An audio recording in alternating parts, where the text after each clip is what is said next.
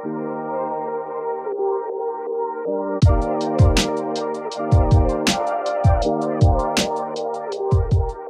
back to the Elemental Evan Show. Thank you everybody for tuning in for another episode.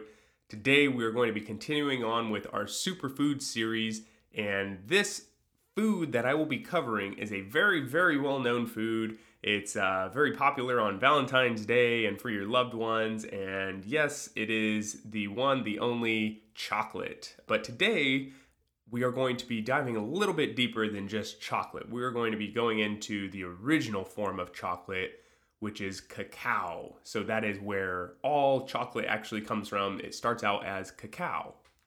So this leads me to my first question. When you think of chocolate, what is it that you think of?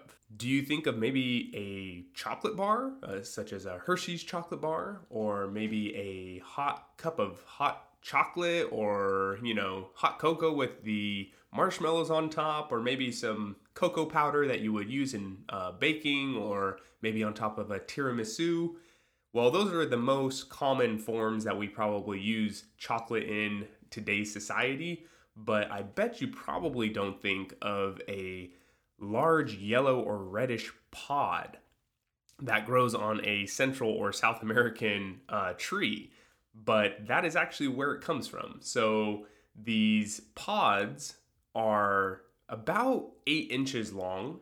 And yes, like I said, they can be yellow, reddish. I think they can even be kind of a purplish or blue, depending on the variation.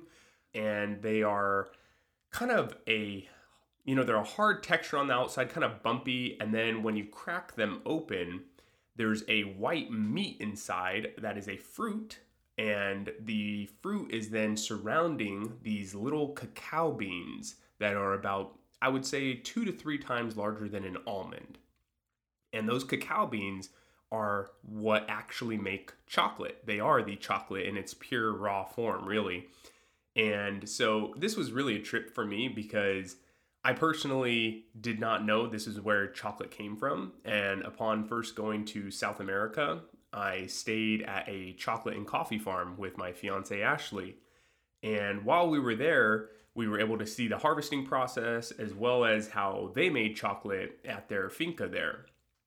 And what was so neat is that when he cracked open the cacao pod, the white fruit inside was so tasty, and it resembles nothing of chocolate. Chocolate is a totally different flavor. This white fruit meat was just kind of like, I would say, a cross maybe between a mango and an apple, because it was really, really sweet, but it had a little slight kind of a sourness to it at the end, which kind of makes me want to put the apple in there just for that sour flavor. But it was really, really delicious and something I'd never tasted before. It was like eating candy, really.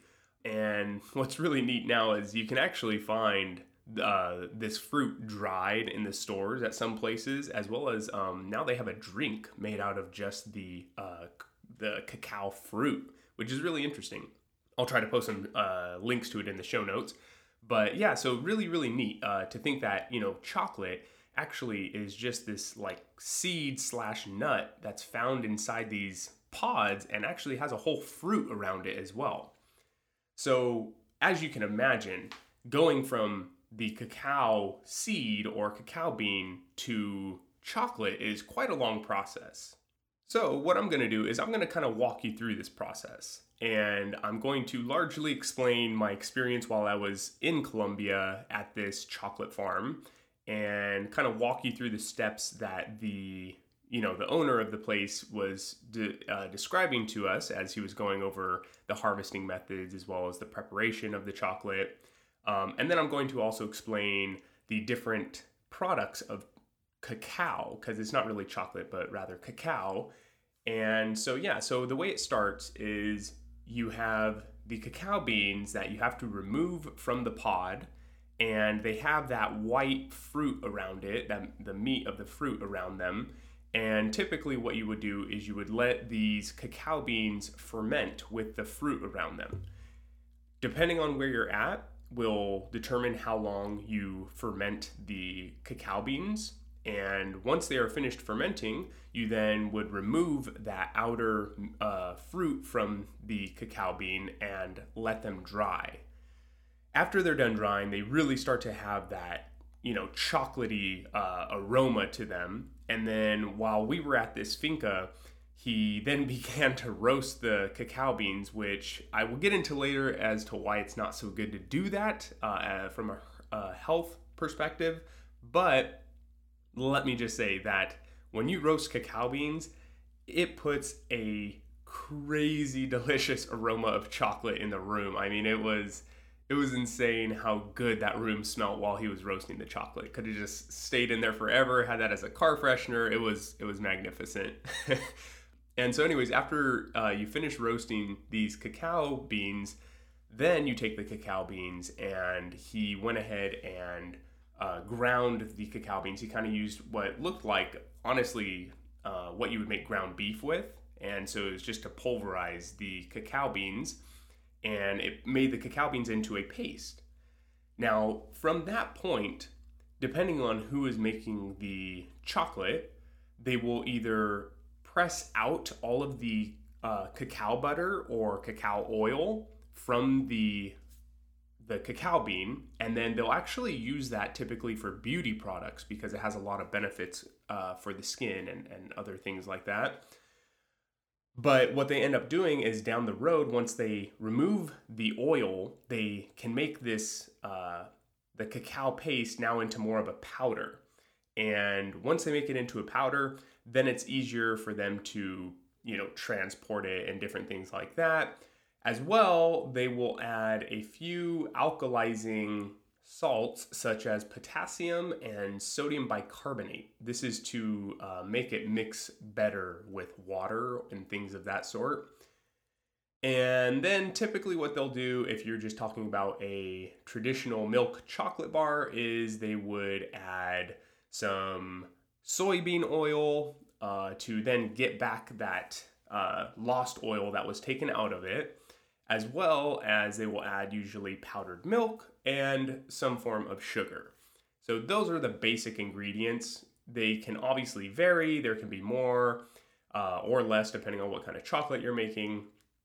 And then once they have the mixture all put together, they heat it up, and stir it, and then they pour it into the molds, let it cool, and then it is ready to be eaten. So that is the typical process of making chocolate. However, I'm going to kind of break down where they went wrong in terms of the health perspective, and then also the different products that you can get along the way. So first off, after the fermentation process and removing of the fruit from around the cacao bean, what you have is a cacao bean, and you can actually eat it just like that. It's completely raw. It has all the beneficial nutrients and enzymes and minerals and everything in it. Well, from there, you can also crush the cacao bean into cacao nibs, or you can go even finer and make it into a cacao powder or cacao paste. I believe the cacao powder does lack the butter or cacao oil that would be removed to make it into the powder, whereas the paste, I believe, would still have it within the product still. And anyways, at any of these points, the cacao paste, cacao powder, the cacao nibs, the cacao beans, any of those can still be kept in a raw form and retain all of the health benefits that you would be looking for. As well, you can also have raw cacao butter, which is very beneficial in many ways as well. And also on that note, you can make raw chocolate, which basically the only thing that's making it raw is the fact that you did not roast the beans. And like I said, I will get into why that's a big deal in a bit here. So essentially, instead of, going down and really processing chocolate so far to where it becomes a chocolate bar, there are methods to keep it raw and healthier, beginning obviously with not roasting the cacao beans, but then moving further down the line, if you think about it, all the things that are being added to it are really not healthy for you. So for starters, obviously, if you roast it, like I said, it's bad. However, you will retain mineral content from the cacao, and cacao is extremely high in minerals, very beneficial minerals at that. So that's still a good thing, but there is a lot taken away in the roasting. And then as well as what's added to it, such as, the soybean oil, which is going to be heated up. And that's really bad because soybean oil is a polyunsaturated fat, which is basically just highly unstable and easily oxidized, which means that once you heat it up, it becomes essentially rancid in a sense, and it can cause a lot of inflammation, especially in the gut. So right there, that's really bad. You don't want the soybean oil added to your chocolate. Obviously, preferably, we would just have the cacao butter in there. But on that note, cacao butter can also become oxidized when heated. So really, it comes down to the roasting process on that. Also, you then have cane sugar and powdered milk added in to most chocolate bars, which obviously is just not good for you and should be left out of the chocolate bar at all costs. If you do add sugar to it, very little amounts, or if able to put even maybe a substitute such as stevia or monk fruit sweetener. So with all the hate that I've been giving to the traditional milk chocolate bar here, this doesn't mean that you should freak out and think, oh my God, I can never have any chocolate again, because that's not the case. You definitely can still have chocolate. There's a lot of benefits to eating chocolate, even if it is a, really processed down form of it. But ideally, if you want to eat chocolate, the baseline that you should really look for is consuming chocolate that is 80% cacao or cocoa. If you're able to do that, that means you're retaining a really high percentage of the cacao in there so that it's not, watered down with the powdered milk and various other things. And obviously, if you can have cacao butter in there still, that's a really good sign. And then really at the end of the day, just trying to get a raw form of cacao or a raw cacao bar would be the best.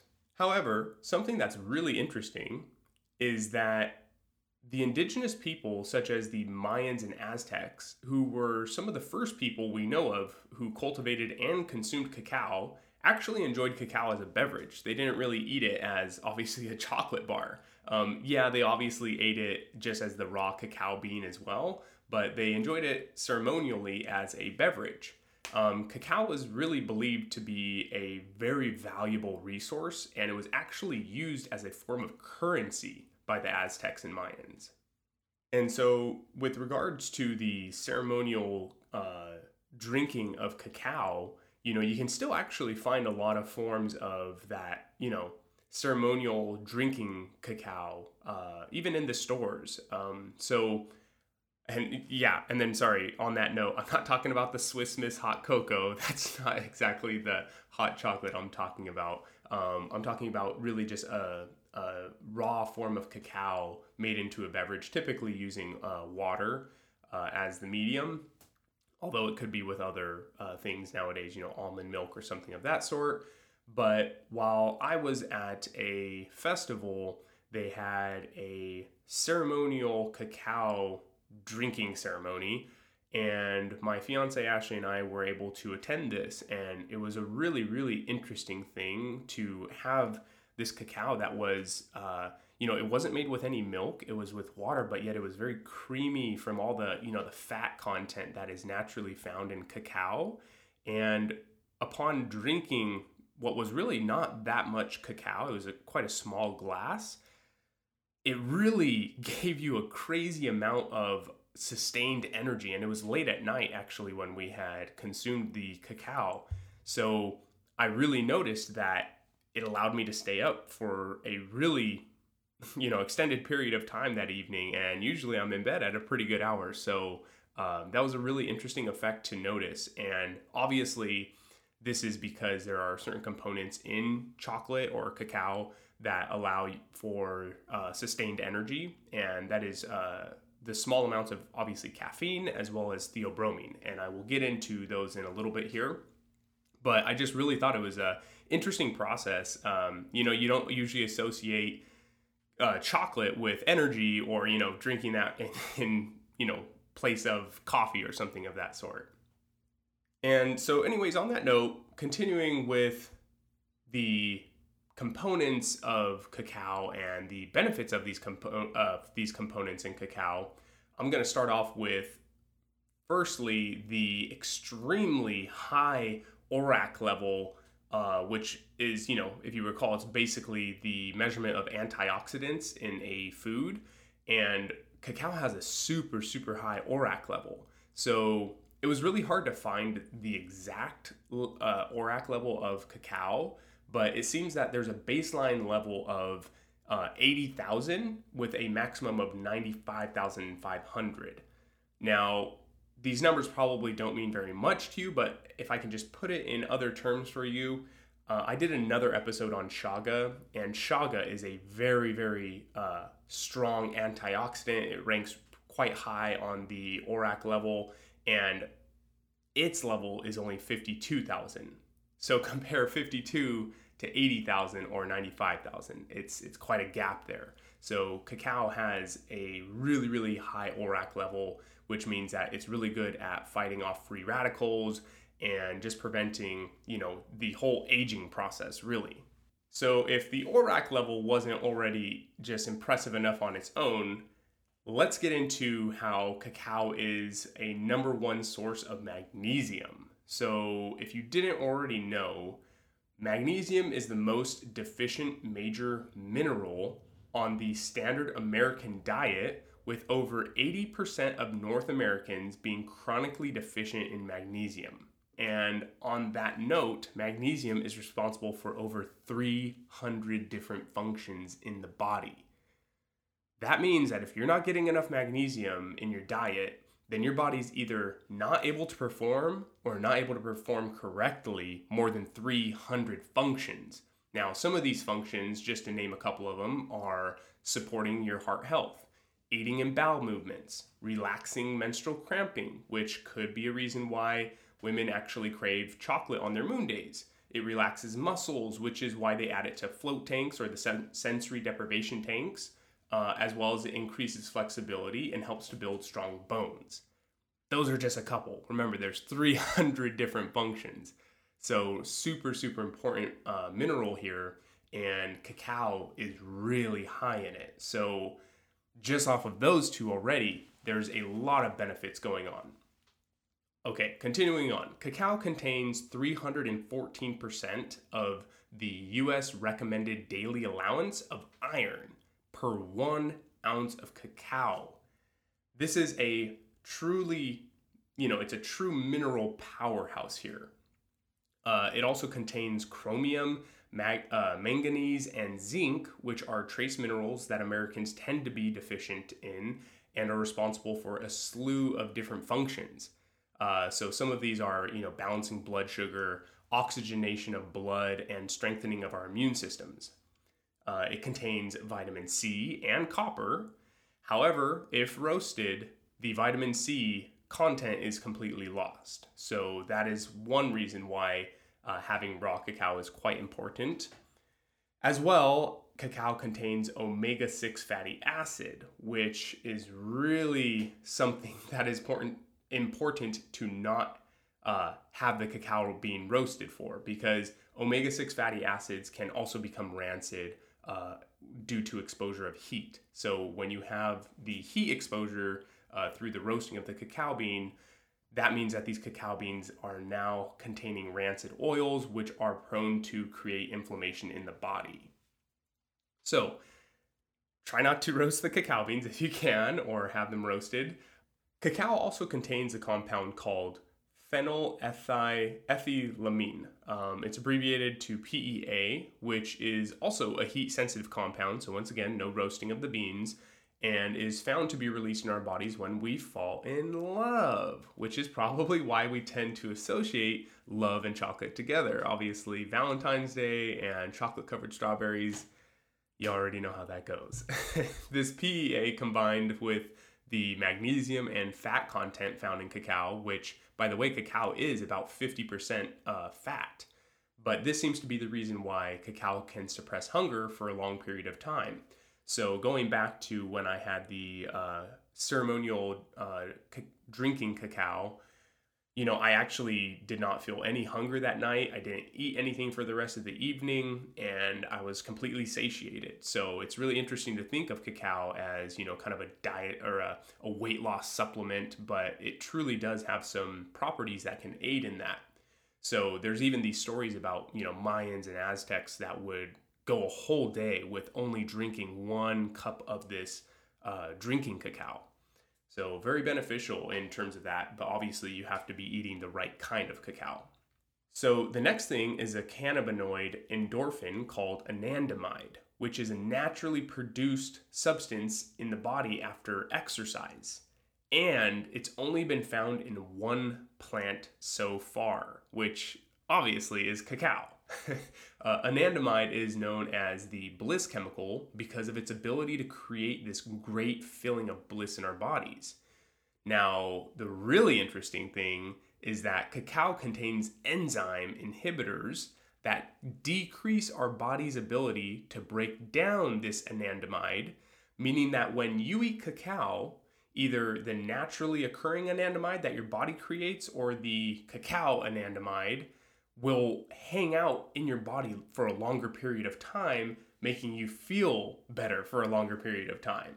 So I don't know about you, but it seems to me like cacao is just absolutely made for consumption. It's like that really good friend who just wants you to be living your best life. You know what I mean? So shout out to cacao. But honestly, there's more. This is just the beginning. So raw cacao also contains tryptophan, which is an essential amino acid that is critical for our production of serotonin. So tryptophan reacts with vitamin B6 and vitamin B3 in the presence of magnesium to produce serotonin, which has been shown to lower levels of anxiety and lower our stress levels. Also, on that note, cacao is naturally high in serotonin, so you get a real double whammy there on the serotonin production from cacao. Now finally, cacao contains theobromine and some caffeine. So as we know, cacao does contain a small amount of caffeine, but really what's most likely giving it the addictive feeling or, the energy sensation would be due to the theobromine. So theobromine is a chemical relative to caffeine, but unlike caffeine, it does not stimulate the nervous system. Instead, it dilates the cardiovascular system, making the heart's job easier. It's also been shown to aid the respiratory system and to help fight against cavities. Pretty interesting, right? Obviously, you probably don't want to have any sugar in the chocolate that you're eating, but on that note, the theobromine will help in fighting cavities. Really interesting. So now kind of going away from all the beneficial minerals and components that cacao has, one thing I really wanted to hit on was that if you have a history of heart disease in your family, or maybe you yourself have some heart complications, looking into raw cacao and its benefits would be very beneficial for you because there's a lot of research out there on it showing very promising signs that it can help with heart disease. So I really highly recommend, looking into raw cacao. And if you feel that it's something you would like to add into your daily ritual, I personally, in my own opinion, would highly recommend it. But just make sure that you are keeping that cacao in its raw form. So making sure it's not cooked or, having all these added sugars and powdered milks in it. It's going to be quite bitter because that's the natural flavor of cacao. But those bitter components are really the good parts of the cacao. Also, eating cacao doesn't have to be, a bitter experience. You can add it into smoothies, which are very beneficial, obviously as well, because you can add in really, good quality superfoods as well as different berries like blueberries or strawberries, and those will have a lot of antioxidants as well and are low in sugar. But before I bring this whole episode to a close, I really think it's important to note that when you're purchasing cacao, you obviously want to make sure that you're purchasing a high quality cacao for your health, but you also want to make sure that the cacao is certified fair trade. So unfortunately, a lot of cacao is grown using child labor and slavery, which should never be the case, obviously. So if you would like to, I really recommend that you do some research on companies that, are very transparent about their harvesting methods. And also, just as a general rule of thumb, the most common chocolate companies that you see in your day-to-day grocery store are probably not using the best harvesting processes for their cacao. Wanted to point this out because I think it's very important to pay respect and give a fair wage to the people who are putting in a lot of work to provide such a high quality product for us. Also, on that note, I will go ahead and try to leave at least one or two companies in the show notes that I have purchased chocolate from, and they are, from what I can tell, very reputable companies that use very, transparent methods of harvesting cacao that are good for not only us, but also the farmers. And so that's going to bring us to the end of our episode for today. Thank you guys for tuning in again to the second part of this superfood series. This is just the beginning. There's a ton of superfoods, so this is going to be a longer series. I might throw a couple other episodes in between, the superfood series just to mix it up a little bit.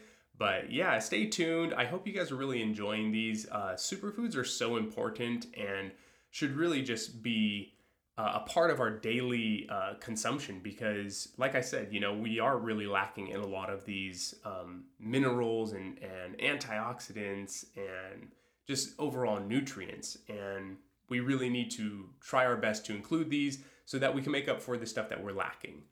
But on that note, I just hope that everyone has a beautiful rest of their week. And I'm super grateful to have you guys tuning into these episodes and getting this really, powerful information. And I hope you're including it into your life and using it in some way. I thank you guys so much for your continued support. And just remember, whatever you do it with good intentions. I send you guys my love and peace. This podcast is for educational purposes only. It is not a substitute for professional care by a doctor or other qualified medical professional. Evan Roberts is not a medical professional, and this podcast is provided on the understanding that it does not constitute medical or other professional advice or services. Statements and views expressed on this show are not medical advice. This podcast, including Evan Roberts and any guests on the show, disclaims responsibility for any possible adverse effects from the use of information contained in this episode. If you think you have a medical problem, please consult a medical professional.